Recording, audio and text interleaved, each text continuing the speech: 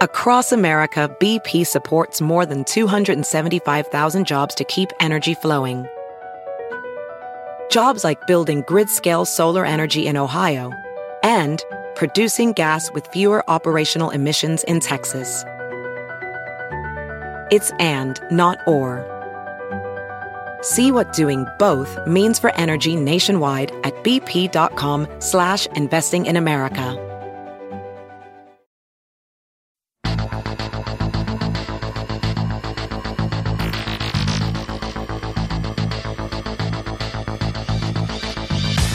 Welcome back to Everyday Einstein's quick and dirty tips for making sense of science. I'm your host, Lee Phelan, and today we're going to answer the age-old question, why do glasses get foggy in cold weather? This week's episode comes from none other than Grammar Girl herself. She asks, I've been wondering why my glasses fog up when I ski, and more importantly, what can I do to keep it from happening? I know it must have something to do with the warmth of my body and the cold of the air, but it seems to happen at random times. That's a great question. The answer has to do with a topic we mentioned briefly during our States of Matter episode, namely, how matter changes from one state to another, a process called phase transition. Before we learn more, I just want to thank Betterment.com for sponsoring this week's podcast. Betterment offers users an easy way to invest, no prior investing experience is required. Users choose how to allocate their money between two preset baskets, a stock basket and a bond basket. Signing up takes less than 5 minutes, and money can be added or withdrawn at any time without a fee. And users who sign up at Betterment.com/EverydayEinstein receive a $25 account bonus as long as your initial deposit is $250 or more. That's Betterment.com/EverydayEinstein. Most of us are familiar with phase transitions, though we might not call them that in our day-to-day conversations. Most phase transitions come about through a change of temperature or pressure, or both, which result in a change to the substance's internal energy. For example, if you take a piece of ice out of your freezer and set it on the counter in your kitchen, it will start to melt, unless you have a very, very cold kitchen. The reason the ice begins to melt is because the thermal energy from the air flows into the ice cube. The reason that happens is because heat always flows from things with a higher temperature to things with a lower temperature, until the things are the same temperature, a state known as equilibrium. As you hopefully remember from last week, one of the differences between the solid state of matter and the liquid state of matter is that the particles in a liquid state are more energetic, meaning that they have more internal energy. As the ice cube continues to absorb thermal energy from the air, that heat causes it to undergo a phase transition from solid to liquid, a process which scientists have given the clever name of melting. If we do the same experiment, but instead of placing the ice cube on the kitchen counter, we put it in a frying pan on the stove and then turn on the burner, we'll see that after the ice transitions from solid to liquid phase, it will change yet again. Thermal energy from the hot frying pan will flow into the water, causing its internal energy to further increase, which allows the water to make the phase transition from the liquid state to the gas state, a process called vaporization.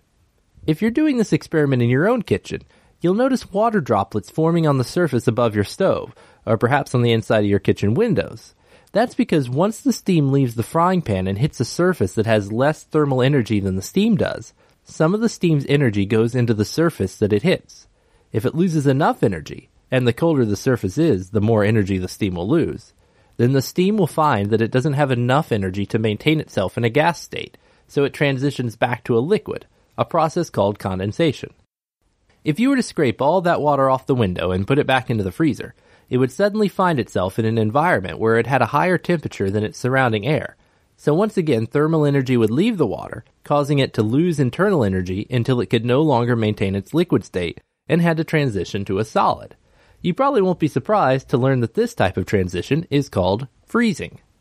Well, that's all lovely, of course, but what does it all have to do with Grammar Girl's glasses getting foggy? Well, when you're outside skiing, your glasses are most likely pretty cold, since much of the glass's thermal energy will have been sapped away by the very cold air. Now, you may have noticed that when you breathe, your breath typically has a fair amount of moisture in it. When this moist air hits your cold glasses, the moisture condenses into a foggy film. Another cause of moisture hitting your cold glasses can come from sweat, especially if you're the kind of person that sets your glasses on your forehead occasionally.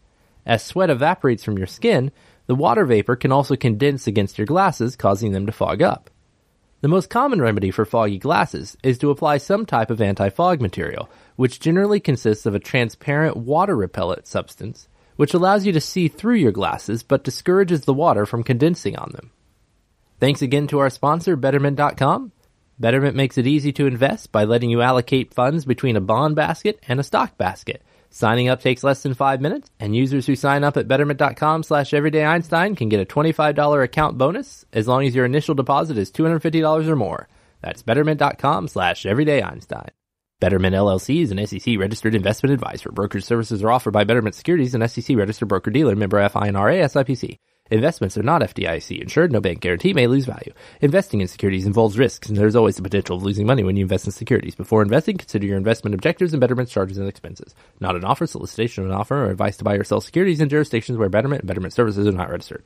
So now you know how matter changes states, why that makes your glasses get foggy, and what you can do to prevent it. If you like today's episode, you can become a fan of Everyday Einstein on Facebook or follow me on Twitter at twitter.com/QDTEinstein.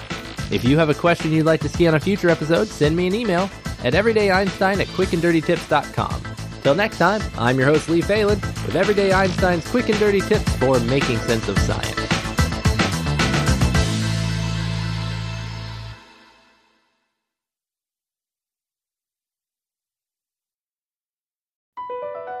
BP added more than $70 billion to the U.S. economy in 2022.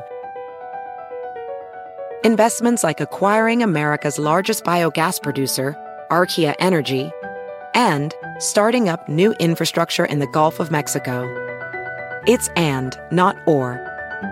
See what doing both means for energy nationwide at bp.com/investing in America.